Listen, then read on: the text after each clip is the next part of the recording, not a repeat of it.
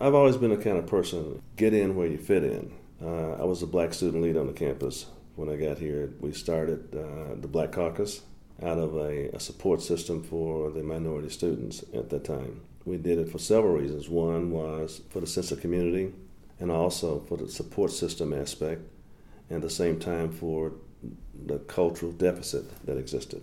So from the aspect of being the black student leader on the campus, we said we need to get together and begin to gel the ideas and the concepts of what we could do at the university to make it more inclusive.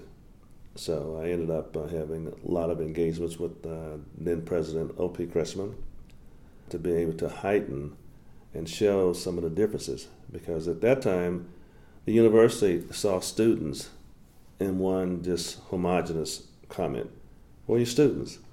All the students do the thing, think the same, want to do the same things, without any recognition that the students come from different backgrounds and different experiences. And it was an education for him, because from the religious background, his perspective of Christianity, those kinds of things, but there was not really any chance to practice what you preach, so to speak.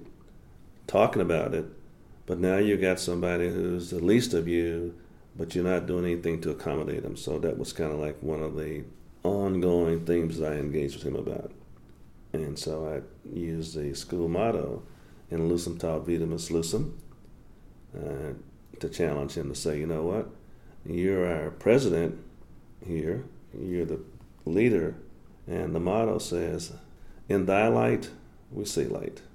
That's the school's motto. So we engaged, or at least I engaged the president to say, you know what, in your light, we see light. If you don't provide light, the university is dark. It's got to be light for all of the people at the university to see.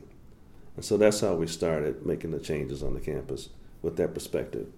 That kept us a little different from a lot of the other places where it was a out confrontation. We had at least that door open to begin to talk about no light, no engagement. No light, no understanding. Everybody here, if they would really understand that and see how much they embrace or they do not embrace that and let their light shine. So every time you're doing something, every time you're interfacing in some aspect, if you're taking the high ground, you're letting your light shine. Instead of hearing, are you listening? Instead of looking, are you seeing? And that's the challenge, I think. So when the students do that, the professors do that, then we're going to have a much better university.